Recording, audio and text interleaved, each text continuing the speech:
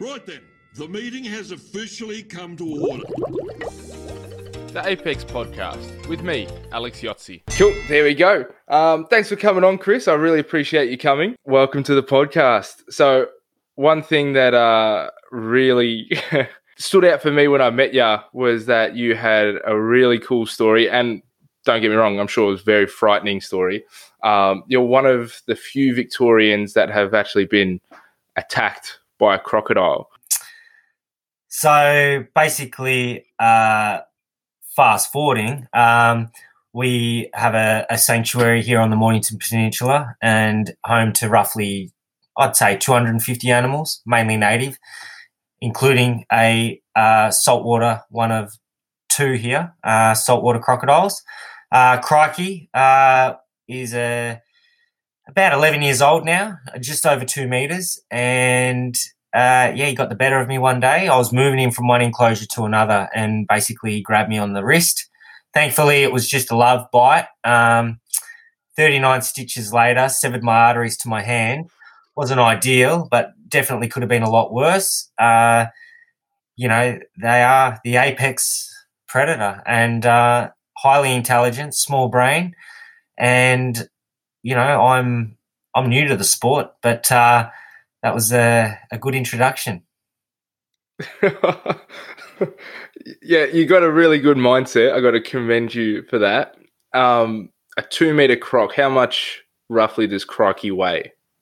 At a guess, I'd say 10 kilos, maybe.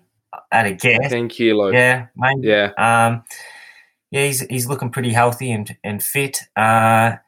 He's a beautiful specimen, one of our favourites here, and no doubt you know a lot about the crocodiles, and it's been a real learning curve for us. It's let me take you back, Alex. I'm an unusual character, maybe one of the more unusual ones you're going to have on your podcast, and I feel honoured to be part of it. And it's quite fitting because I'm someone making a transition into a new career, and that is running a wildlife sanctuary here on the Mornington Peninsula in Victoria, Australia.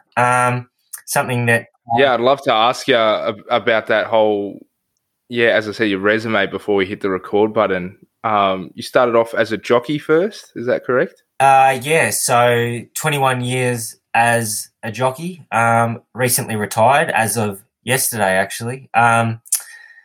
Oh, wow. Congrats. Thank you. 21 years in the saddle. So to take you right back, I left home school when I was 14. Academically struggled. Always had a love for animals growing up. Grew up in suburbia, in Mentone, actually. Mum and Dad had a baker's delight. No animals really, apart from the pet dog at home. But always interested in wildlife and saw the opportunity. I was always really small and saw the opportunity to get out of school and took that opportunity to become an apprentice jockey. And I was far from being a natural as a jockey. It was an eye-opener for me. I had to leave school and home at the age of 14, so I didn't even complete year 8 at school. Probably would have failed it anyway, but I was a bit of a rat bag and took on the career as a jockey, and it wasn't easy. Most jockeys come from a horsey background. Their parents were a jockey or a trainer, or they've done pro jumping. Owner, something like that. They've had some connection. I didn't have any. However, I did have an uncle that had a flutter with the horses and owned a couple of horses, and that was as far as it really went. He kind of introduced me to the industry. It's a cutthroat industry. You got to grow up real quick. That's a tough gig for a 14-year-old kid entering a man's world. Yeah. And you do grow up real quick. And I didn't really get the assistance that I was hoping for. I basically had to teach myself how to ride. I ended up buying a pony. I was based at Cranbourne initially, and then I ended up at headquarters at Flemington, and I was with a trainer there. He had a father that trained in South Australia, and for your listeners, viewers, they probably wouldn't be, that familiar with horse racing. It's a massive industry in Australia, but it's pinnacle is Victoria and also New South Wales. South Australia, with all due respects, it's the lesser kind of grade of horses. So when I eventually got to the stage from riding that pony to a bigger pony to eventually riding a thoroughbred in track work, and then progressively learning to ride a horse in a trial, to finally getting that gig to ride in a race. My boss at the time, his father trained in South Australia, so he sent me over there. And as I mentioned earlier, I was far from a natural. So basically I went to South Australia because, let's not kid ourselves, no one watches South Australian racing. And he said, you go over there and make all your mistakes there and then come back and see how you go. I'll send you there for 3 months. Alex, I was that bad a rider. I was stuck there for 2 years. But I did have success, and I eventually came back, and I was still an apprentice, and I came back and I ended up at where did I end up? Back at Cranbourne, and I continued to ride as an apprentice. And as an incentive for your listeners, for jockeys as an apprentice, as an incentive for trainers to put you on their horses, because you're a young kid, the likes of Damien Oliver you're riding up against. So as an incentive for them to put you on, you take an allowance off their horse. So everything's weight related. That's why jockeys are small. Basically, to put an apprentice on, you take 3 kilos off the horse's back. So that is a beneficial. You might not sound like much, 3 kilos. However, it's a lot when it comes to a race. And that's the incentive for trainers to put apprentices on. And eventually the more winners you ride, that allowance gets lower and lower. So originally you claim 3, 2, 1.5 kilos to eventually you outride your claim. So if you haven't already finished your 4-year apprenticeship. I did finish my apprenticeship and outrode my claim. And that's probably the toughest time for a jockey, because you're coming out of you're still deemed as a kid. So basically you've got to still ride against the best, whether it be Damien Oliver or Craig Williams, the pinnacles of the jockey ranks. And I saw an opportunity to go overseas. I actually invented heated jackets when I was 18. I wasn't academic, as I mentioned, but what I was, I think outside the square, and had this amazing idea where jockeys are always losing weight, sitting in saunas, hot spas to reduce weight to make weight on a horse. So very similar to fighters. Absolutely. Just smaller versions, and they can't fight. But flyweight. So I thought, imagine if you had an electric blanket and it was portable and you could heat your body up and lose weight, because riding a horse is a workout, and part of being a jockey is getting up at 3 a.m. and riding horses, track work. They're athletes. You've got to get them fit. So that's when they do it, early in the morning when it's not hot. Plus there's races during the day. So basically that's when we ride horses. And as I mentioned, it's a workout. So I, with another guy, invented infrared heated jackets for jockeys. I took it over to Los Angeles, and we were getting some big wigs to endorse the product. And while I was there, I was offered an opportunity to become a jockey over there. So in Seattle, actually. So I came home, I sorted out a visa, and I nicked off with my wife. We weren't married then. We went to Seattle. We went there for about 7 months, and I was quite successful as a jockey. But little did I know, while I was away, old mate that I invented the jackets with tried to filter me out of the equation, and doing so changed the company name. And for those that know anything about patents, the patent went up in the air. Right. Rip Curl ended up with the patent because we'd made these jackets so that they could go into wetsuits, so wetsuits could stay warm and underwater, etc. So Rip Curl ended up with it, and it ended up a multi-million-dollar company, and nor he or I ended up getting any dividends on that. But you live and learn through life, and that was a big learning curve for me. I was young and dumb, and life goes on. I came back from America, and I had a lot of success as a jockey and rode for some big trainers. And I've been lucky enough, Alex, to have ridden in 3 Melbourne Cups. The the first year I rode a horse called Kibbutz and I ran 10th. And then the following year I rode a horse called Newport and he ran 9th. And I thought, shit, I might win this in another 8 years. And then I rode a horse called Sapta Party. And for those of you that do follow the Melbourne Cup, there's only 24 horses. Well, Sapta Party, the horse I rode from France, he ran about 28th. I had the white ponies beating me home after that race. But anyway, I continued on my career as a jockey, and as I said, I was successful. I rode about over 1,200 winners in my career, and 2013 I was leaving the races. Just to paint you the picture, I'd had an unsuccessful day at Sale on the East Gippsland, and I was leaving the races, and you have a suitcase. I was putting it in the boot of my car, and all the jockeys were leaving the races at the same time. I see this car reversing towards me, and I thought it was one of the jockeys playing a joke, because that's what we do. We play jokes on one another. For example, at Flemington, there's only 5 showers, 1, 2, 3, 4, 5, but there's only one drain down one end. So I go down the other end and I tip bottles of Gatorade down, so people think I'm pissing in the shower. So now I actually do piss in the shower, and they think it's Gatorade. But anyway, I thought the jockey was playing a joke. This car was getting closer and faster, and last minute I jumped into the boot of my car. But unfortunately, my left foot didn't make it and slammed into the back of my car. And my foot was pinned in between and turned my foot into a pancake. I was in excruciating pain, and that wasn't the painful part. I was banging on the back of the car for him to drive forward to release my foot. It was a real dampener. This little person got out of the car. I kid you not. I said, mate, what the fuck were you doing? And he goes, oh, sorry, Doc. I couldn't reach the pedals. It was a little apprentice jockey, and true story. Couldn't make that up. But that put me out for 7.5 months. Gee.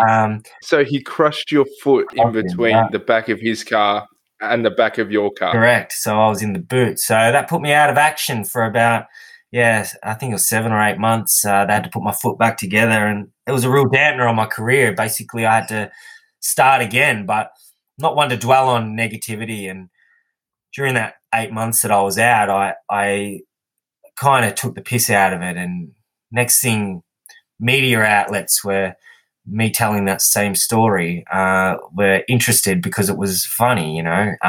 Jockey gets run over by another jockey in a car park. It's quite uncanny. So that led into some funny things, you know, like Triple M were running with it and a few other radio stations. Next minute, Channel 7 contacted me and they wanted to do some stuff with me. So in that time, I formed this relationship with Channel 7, and with them I invented the helmet cameras that are used in the Melbourne Cup. So all the helmet cams that are used in racing all over Australia is one of mine and Channel 7's, and we created that together, and I still today work with them, and I do interviewing and stuff like that. And it's funny how things work out. So that was created by me getting run over in a car park, and then, you know, next minute I've got the helmet cams, and then Michelle Payne, who wins the Melbourne Cup in 2015, and I get a phone call from a lady called Rachel Griffiths, who's an actress, and she's rang me with another gentleman by the name of Richard Keddy, and Richard Keddy's a producer. He produced a movie called Oddball about the dog and the penguins and that. So they phoned me up and they say, we've just brought the rights from Michelle Payne to make a movie on her riding the Melbourne Cup winner, and we have no idea what we're doing and when it comes to horses, and everyone we speak to in the racing industry keeps suggesting your name to get involved. So I was employed by Rachel Griffiths and Richard Keddy as the head person to do the movie. With that, my wife and I and a good friend, we created a team of horses, 37 horses we had, and we trained these horses to become the movie horses, and we created a movie, Ride Like a Girl. And it was an experience, and I took time away from riding to do it. And, it was a real eye-opener. Would I do it again? Probably not. But you tried it. I'd try anything once. And meanwhile, all this was happening, we had this farm on the Mornington Peninsula, which we started creating because Sam and I, my wife, Sam and I, our best friend has got cerebral palsy, and Troy, his name is, and I've known him for a long, long time, and he's wheelchair bound. So this one day we have a place up the road called the RDA, which is Riding for the Disabled, and my wife was a volunteer there, and I organised the Melbourne Cup to go there this one day, and I took a cockatoo with me, and I met the Melbourne Cup there, and I invited my friend Troy Gleason, who has cerebral palsy, and to see the impact that not only the horses, the Melbourne Cup, and this cockatoo had with the special needs children and adults was somewhat I've never seen before. And my wife and I that night had an epiphany, and we said, let's build a zoo. And that's exactly what we've done. Yeah. So for 6 years, we've created an amazing place, and we've created something that, we have a few rules. One is we don't make any of our animals do things they don't want to do. That's priority. As well as if a wheelchair can't access an area, nobody does. Okay, so everything is wheelchair friendly, and that was really important to us. We're on 10 acres here, Alex, and this was a vacant block of land 16 years ago. We built a barn. We lived in that. There was no power here. We put power in. We put a driveway, and then we finally built our home. We originally set the property up for horses because that's what we were kind of angling towards. But after that particular day, we started to build a zoo, and now home, as I mentioned earlier, to 250 animals. This place is not only a haven for the animals that we have that live here, but for those that come here. And whether you're able-bodied or in a wheelchair, we cater for all. And we're a 5-star rating, and we've only been open probably 2 years now. And we're unique. We're boutique, and we haven't commercialized what we've done, and we don't plan on doing that. And let's roll back to the start when I said, as of yesterday, I stopped riding as a jockey. In 2015, Alex, I had a bad accident. I broke the T6 and 7 in my back, in my neck. I've broken over 40 bones from late falls in my life. I've had 3 significant head injuries, and it's been an ongoing problem for me. I rode up until Christmas, just gone, and with these niggling problems throughout that 5-6 years, I've continued to go through that pain barrier. And the reason I've done that is because I've got responsibilities. I've got a young family. I've got a 12-year-old daughter, Ziva. I've got a beautiful wife, and 250 animals. And I couldn't we were building this haven for people and animals, and I had to keep riding, and that's all I've thought about. Keep riding. I've had a lot of issues with my memory, Alex, and since 2015, I chose to ignore it. Short-term memory loss has probably been the biggest issue for me. And this is the first podcast I've spoken of it. And basically, people around me have noticed it, but I always brushed it off because I've always been busy, whether it was working on the movie, working for Channel 7, working on the farm, riding as a jockey professionally every day. I have always had a million things going on. So if I forgot something, I'd always say, well, give me a spell, like I've got a million things going on, get over it. It wasn't until probably COVID hit, and everyone's lives paused, everything's slowed down. I didn't have a movie. I wasn't doing Channel 7. I wasn't doing as much on the farm. I was riding a bit, but not much. That's when it kind of hit home. I've got a problem.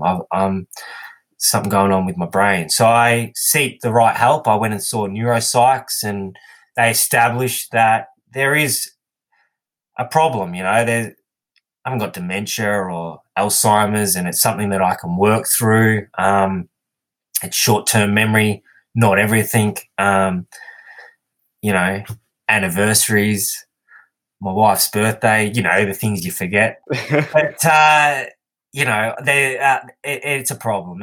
And the other problem is I have very stiff neck, not all the time, majority of the time. So I've had surgery just this year. They burnt all my nerve endings on my spine. But I just said, enough's enough. I didn't renew my license as a jockey. I feel that I've established that part of my life, and now I'm entering the next chapter, and it's exciting. We've created this amazing place that's who knows where it'll expand to. We haven't tapped into our whole, what we want to do. We've still got probably 4.5 acres of land that we haven't tapped into yet. But as I mentioned, we don't want to commercialize it. We've got a small team. We've got a manageable amount of animals, and we don't have animals bounce, 2,000 animals living in our house. We have got a couple. But we pride ourselves on how we keep and treat our animals. And we've got not only a great team of animals, we've got a great team of staff. And, we've got probably, I'd say 11 people that work here, not all at one time. We run tours. We're a lot different to, say, the Melbourne Aquarium, where you can pay a fee, walk in. We know who's coming before they come. You pre-book. You arrive here.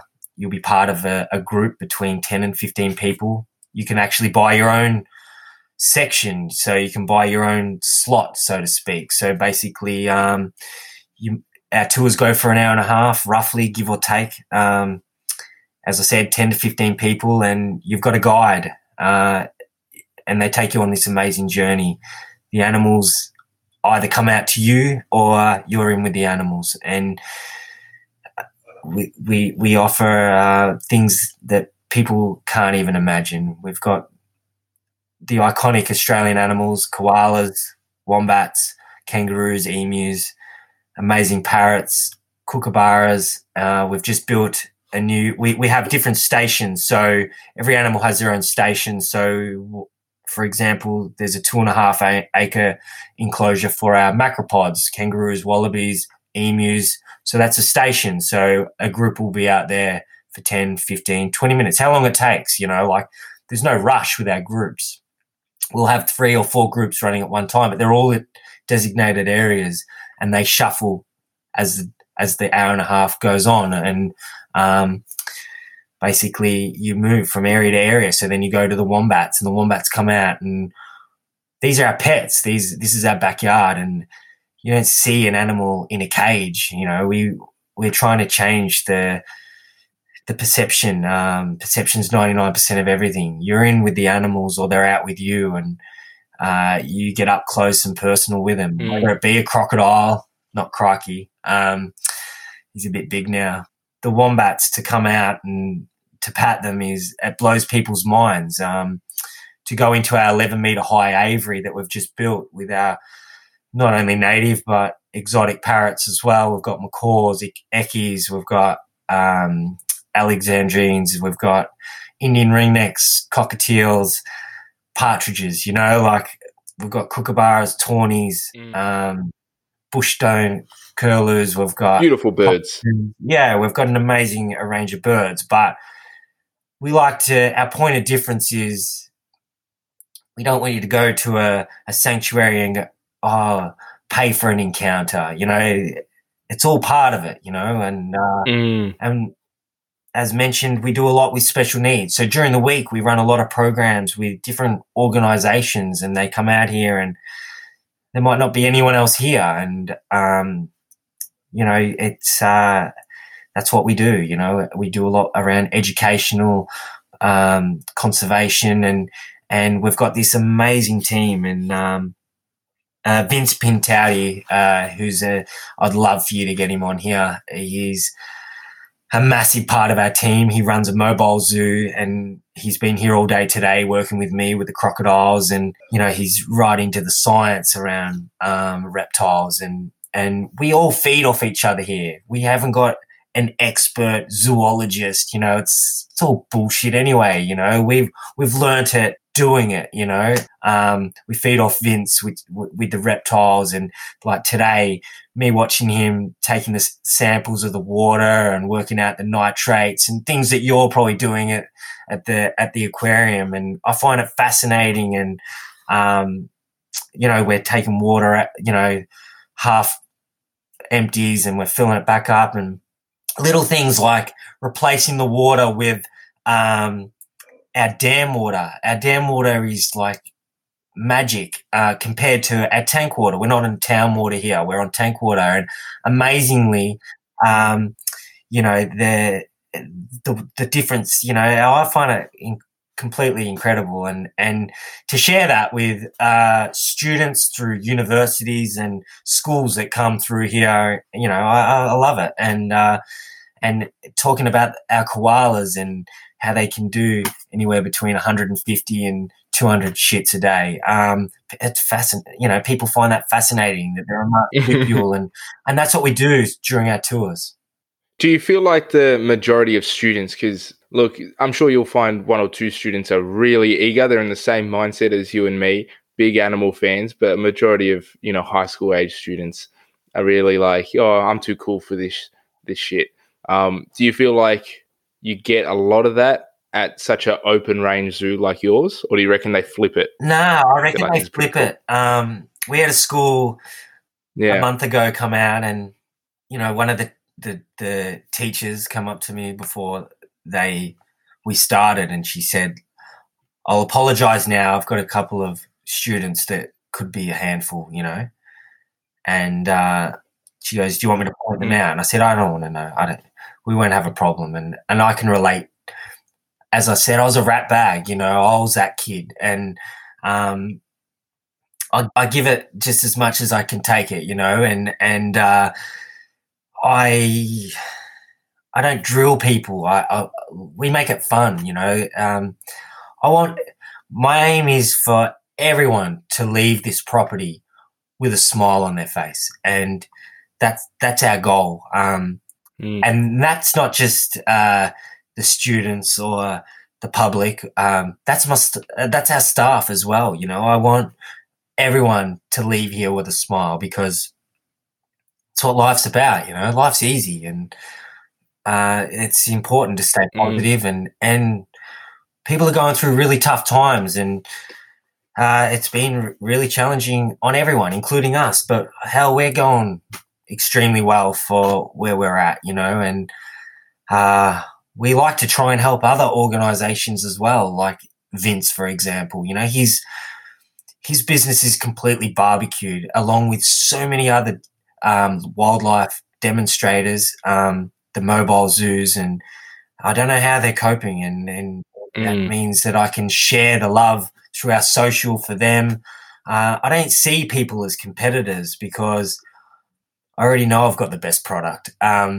So I don't have to, I good products sell themselves. We don't have a 5-star, for no reason. We've got a 5-star because we've got a point of difference, and we keep upping the ante. And I'm from a very different industry, horse racing, which is under scrutiny all the time, 24/7.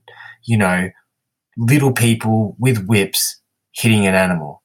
It's not for me, You've been on both sides of that issue, right? Yeah. You've seen how the racing industry is with claims of animal cruelty, and then the odd jockey giving a gut punch to a horse on the news. Yeah.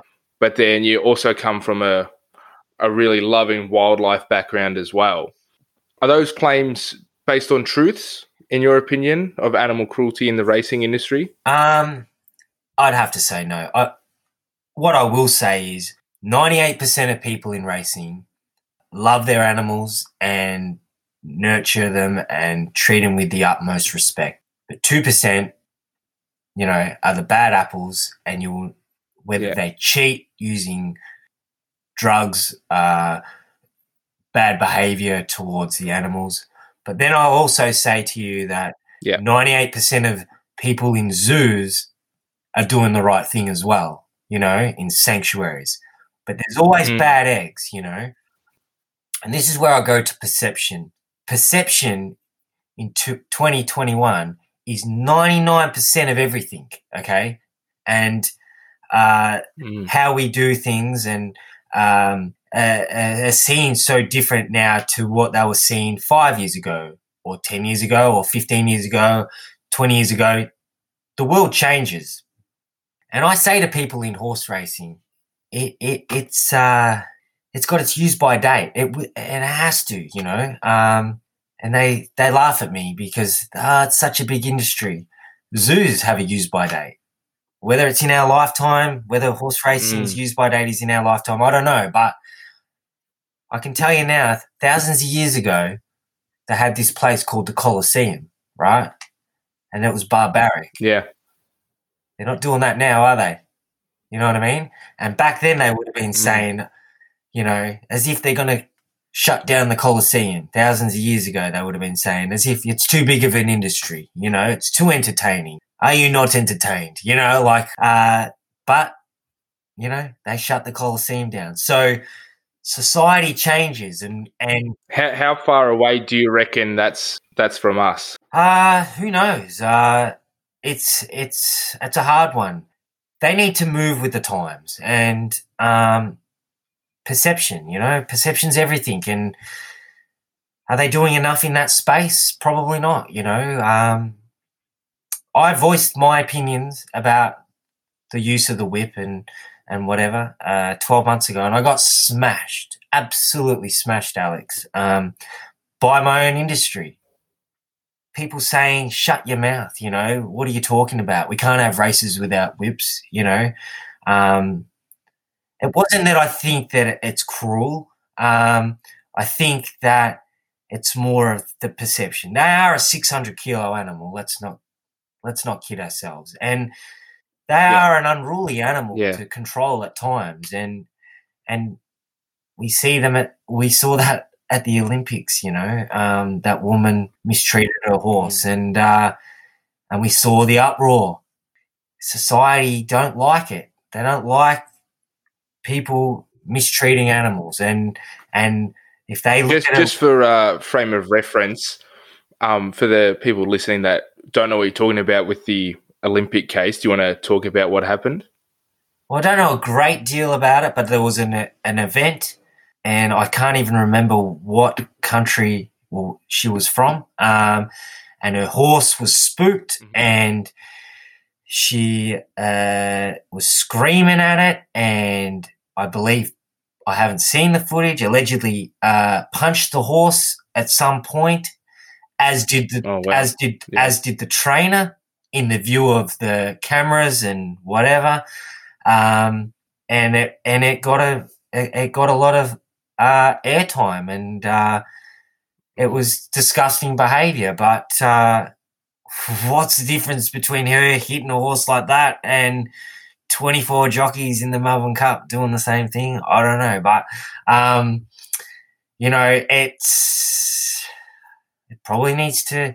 I don't know. It's a hard one for me because I also work in the industry to a degree, and I've got to be really careful how I word things and what I say, and it's a really touchy subject. But should a bird be kept in a cage? And there's so many things going on, and no doubt at times people would say about the aquarium with the crocodile in that enclosure, is it satisfactory? People might say it here. And that's what I drill into everyone that's here, that works here and during our tours. First of all and foremost, all of our animals here have been born in captivity. So nothing has been taken out of the wild, right? And I think that's really important for people to know that. And I think it's also important for people to know the law that sits in Victoria regarding animals from the wild that have gone into care, that majority of them, if they are not released back into the wild and could live a perfectly happy life here, for example, or so many other similar organisations, unfortunately they're euthanized. And I think that's important for people to know that. Each state has different laws in that space. And taking people into a 11-metre high enclosure, yes, they are in captivity, yes. But what we do here is we try to give them the absolute best possible life that they can have in captivity, okay? And that's something that we pride ourselves on. That's why our dingoes, not only do they have a 3/4 of an acre enclosure for 4 dingoes that all live together, we take them out, we walk them, we take them to dog parks, we take them to the beach, we walk them up the street, you know. We still try to we give our animals the best possible life. Our macropod enclosure's humongous, you know.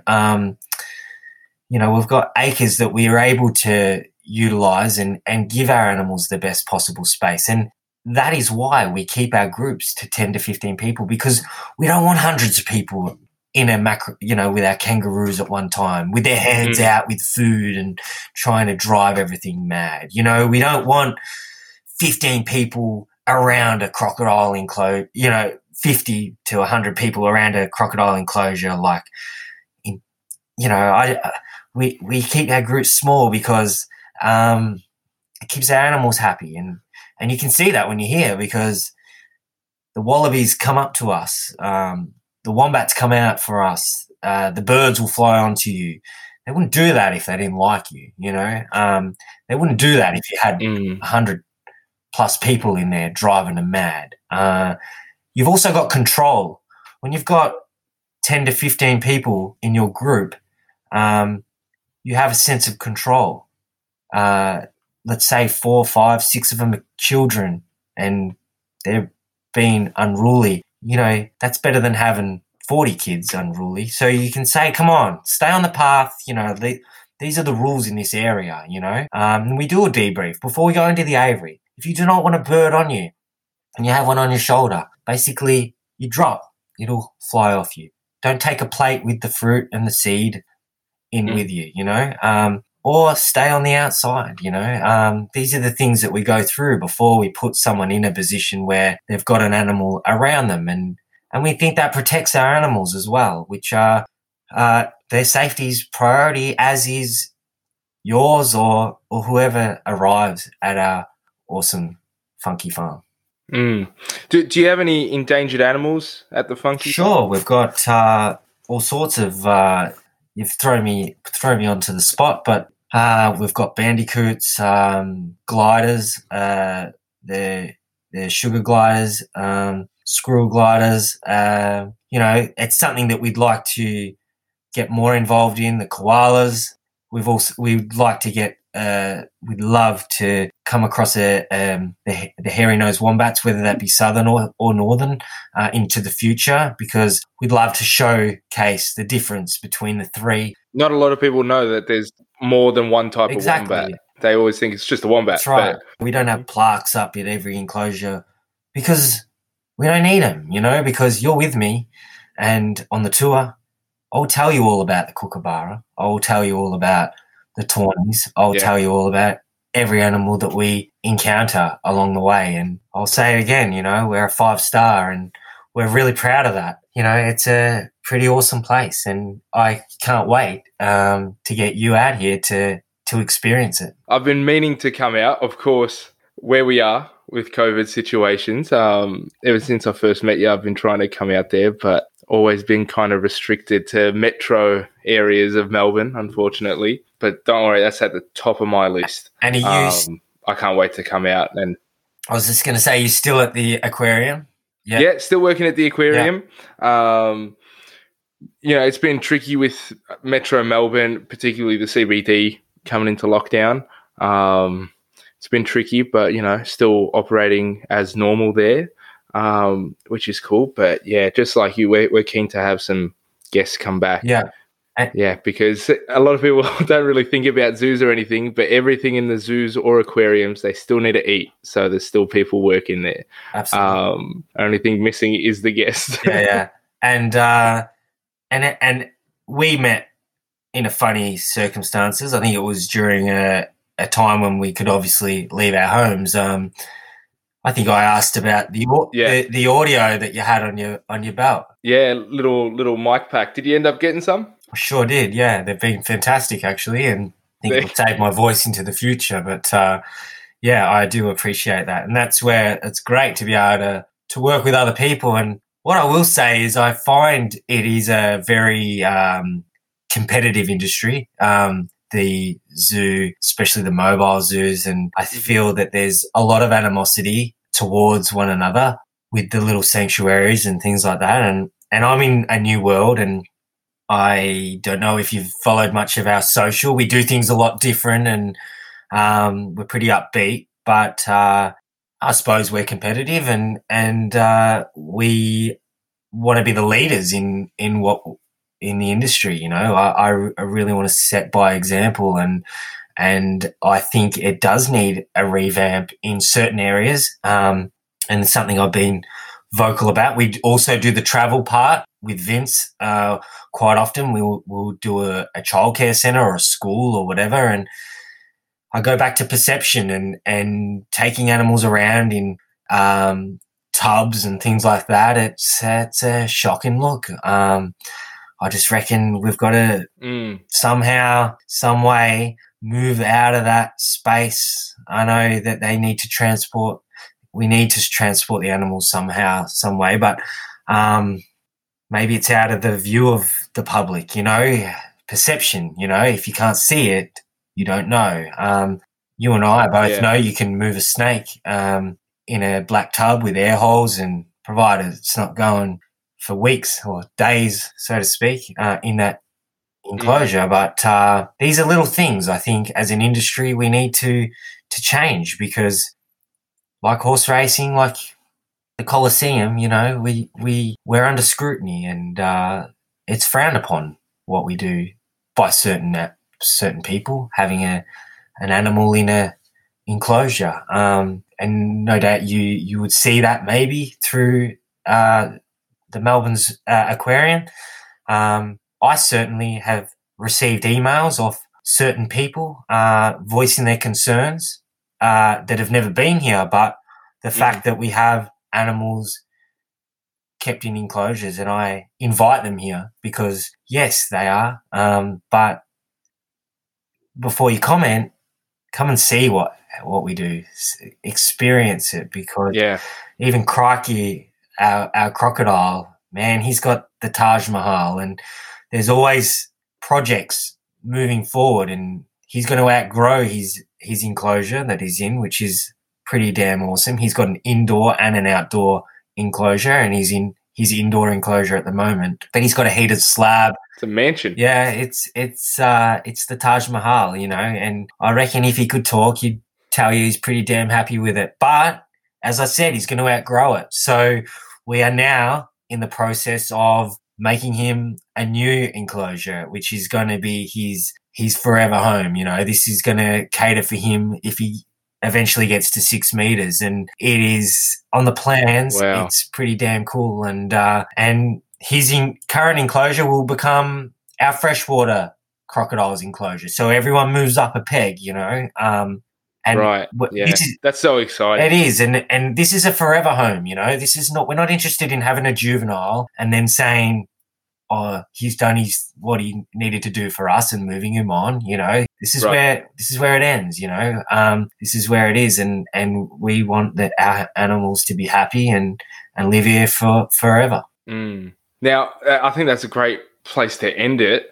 It's been awesome talking to you, but just before we leave it, I got one more question, and that's about Crikey. And you can tell me to F off if you don't like this question, but what did it feel like getting bitten by a croc? Well, what was it like? What did it feel like? You know what? Been that quick. So been on the end of a horse hoof. I've been on the end of a cow horn. I've been bitten by non-venomous snakes and now crocodile. But it happened that quick. I didn't even know it happened, right?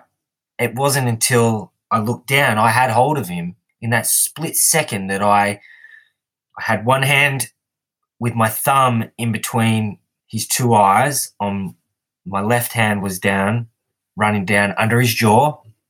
And as I brought my right hand in to join my other hand, and my body was on top of him, that split second he just went boom, grabbed and released.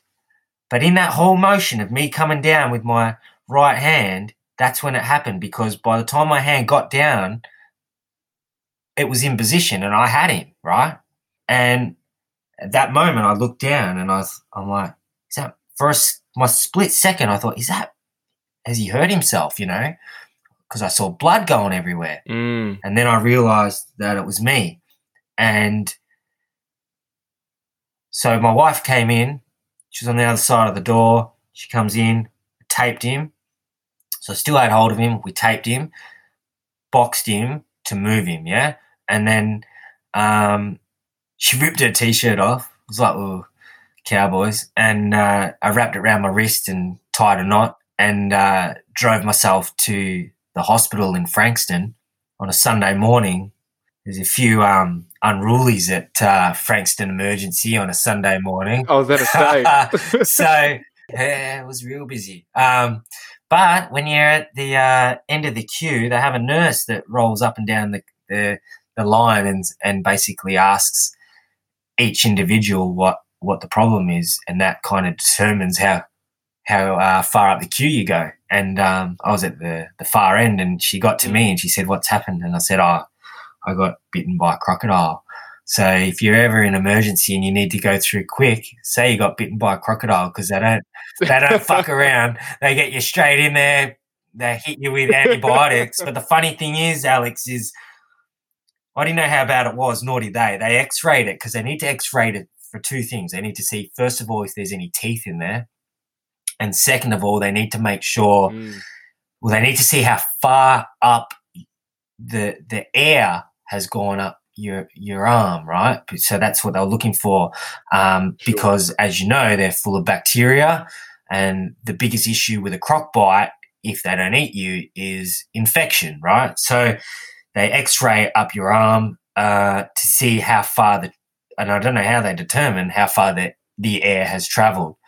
So they patched me up with a bandage, and well, I had 70 people at my property, and I had to go and move the crocodile back in, and they had me on a drip with the antibiotics for the infection, and must have been in there for an hour and a half. And I said to the nurse, "What's the go now?" She goes, "Well, you've got to have an operation tonight, but we can't guarantee it because it's a public system." Thankfully, I had private health cover, so I was able to ring my private health cover, and they arranged me to get an operation at a private hospital, right? So I was booked in for 9 o'clock that night, and they were going to transfer me from Frankston to this other hospital. And I said, I got to go home. It's not till 9 o'clock. I'm not sticking around here. I got to put this crocodile back. So I discharged myself. They were furious. So I went home, put the crocodile away. That night, my wife took me to the other hospital, and they operated on me, and I woke up the next day, because I was under anaesthetic, and I wanted to keep riding as a jockey, and I woke up with a cast on my arm. I'm like, what's going on here? It wasn't until I saw the doctor 2 days later. I said, "Mate, when can I start riding again?" And he's like, "You're joking, aren't you?" And I said, "What do you mean?" He goes, "Mate, you won't be riding for weeks." He goes, "You got 39 stitches in your wrist." And he goes, "What we didn't realise is that you'd severed your arteries to your hand."